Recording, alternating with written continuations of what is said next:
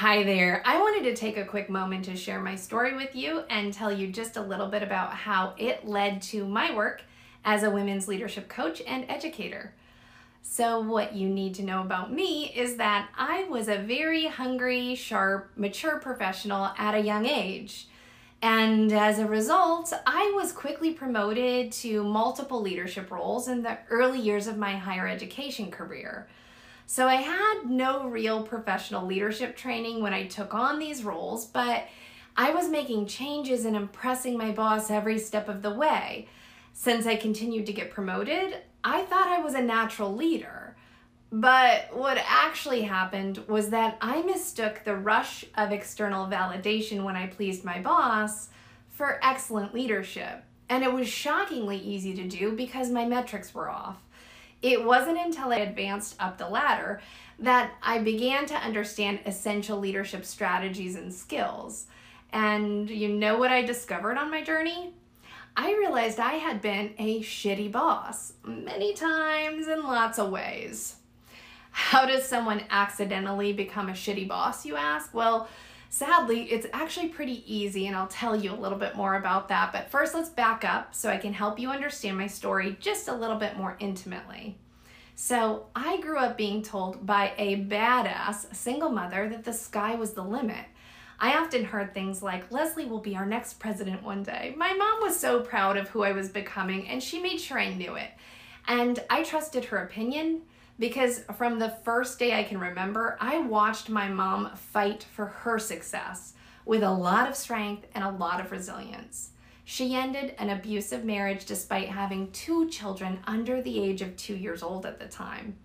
And I watched her study relentlessly evenings and weekends to earn her bachelor's degree while raising those 2 wild girls and still working full time. Then I watched her keep going as she earned her master's degree a few years later. I thought my mom was unstoppable, and truly that all women were unstoppable. I mean, aren't we? So I didn't really pay attention to gender norms when I joined the boys' flag football team in 5th grade because I loved sports and I wanted to give it a try. I proudly wore Old Spice deodorant throughout junior high because I liked the way it smelled and I needed a break from all things cucumber, melon, and sweet pea, if you know what I'm saying. And although it made my heart sink, I pretended not to notice when the guy I adored in high school called me bossy under his breath after I politely requested his attention at rehearsal. He was goofing off and my literal title was director, yet somehow I was the one out of line in this scenario. Message received. That was my first memory of how I began betraying myself in my identity as a woman leader. It was ever so slight at first. I pretended I was cool with the exchange of being perceived as frigid for the ability to carry out my vision and lead people toward it. And looking back, I think I did this because I always had a way of being able to see the bigger picture. It was natural for me to put all of the individual pieces of a puzzle together into one complete image. I'm really good at knowing how to arrange the best parts of people so we can all make something great. Although I didn't understand it to be leadership at the time, I knew I wanted to do that. I knew that it felt really good when I was in the zone.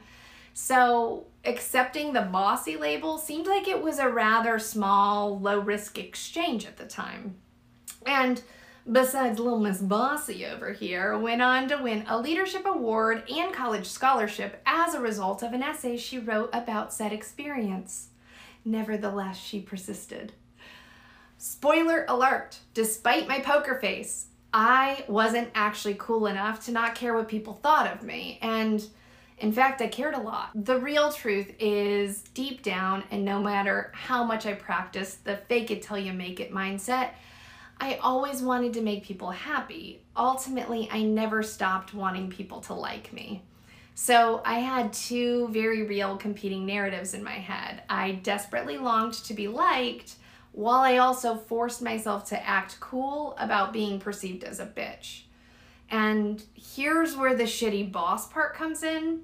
So despite my outward success, I struggled more than I realized inwardly in the early days of my professional career. At the time, I didn't have the language, but I now know that I had been struggling with imposter syndrome. And I didn't know the first place to look for professional guidance and mentoring. And as a result, I overcompensated. I had betrayed myself years ago when I allowed the label as bossy or bitchy to become my truth. I subconsciously believed that the people I managed inherently didn't like me. And now you know that was really important to me. So I let my imposter syndrome speak for me sometimes. It showed up in the way I ran my meetings. It showed up in my presentations and pitches. It showed up in the decisions I made as well as the ones I failed to make. It showed up in how I supervised people, and my imposter syndrome definitely showed up in my work-life balance. Sound familiar? I have some pretty embarrassing stories, let me tell you. But those stories became the foundation of my curiosity and the reason I began studying women's leadership. I also have many successes under my belt too, like becoming an assistant vice president by 31. When I began to progress in my career and my education, I began to understand how social conditioning and gender norms really still do matter in the workplace. The contemporary barriers women face are no longer outright and obvious discrimination. Rather, and just as sinister, the barriers show up in things like financially undervalued jobs that women are more likely to hold. They show up in the stalled careers of women with children, unlike our male coworkers with children, and in the narrow and treacherous path only some of us successfully navigate to the top.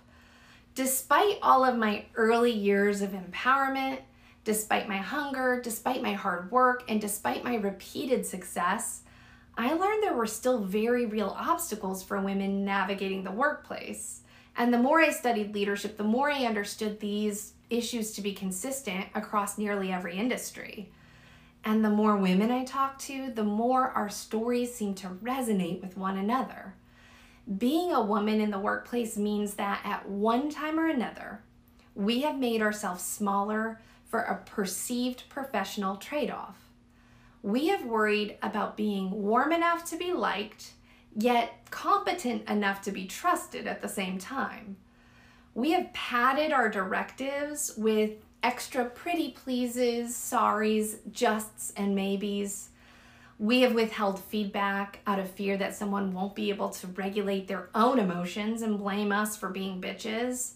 You know, that fine line between bossy and director.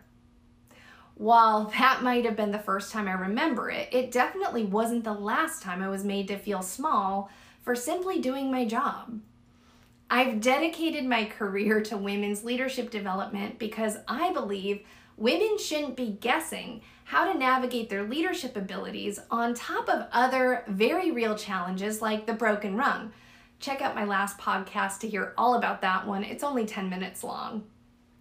I've taken what I've learned in my educational endeavors and my years of experience as a seasoned leader, and I provide research-based strategies for women to learn and practice the important skills they need to transform their success. If you think that people don't really need to learn how to be leaders, they just figure it out as they go along, well, that could be true. But it's also true that it takes a lot longer to get where we're going without the tools that can make it a lot easier. And it's also true that we tend to make more mistakes when we don't invest in learning about things that we don't know. So I really believe that when our jobs require that we lead, we must invest in our own development. We must accept the challenge if we accept the job. If you're interested in working with me, head over to my website, leadwithdrleslie.com, to learn more. And make sure to follow @DrLeslieHughes on Instagram, TikTok, Spotify, and YouTube for bite-sized learning and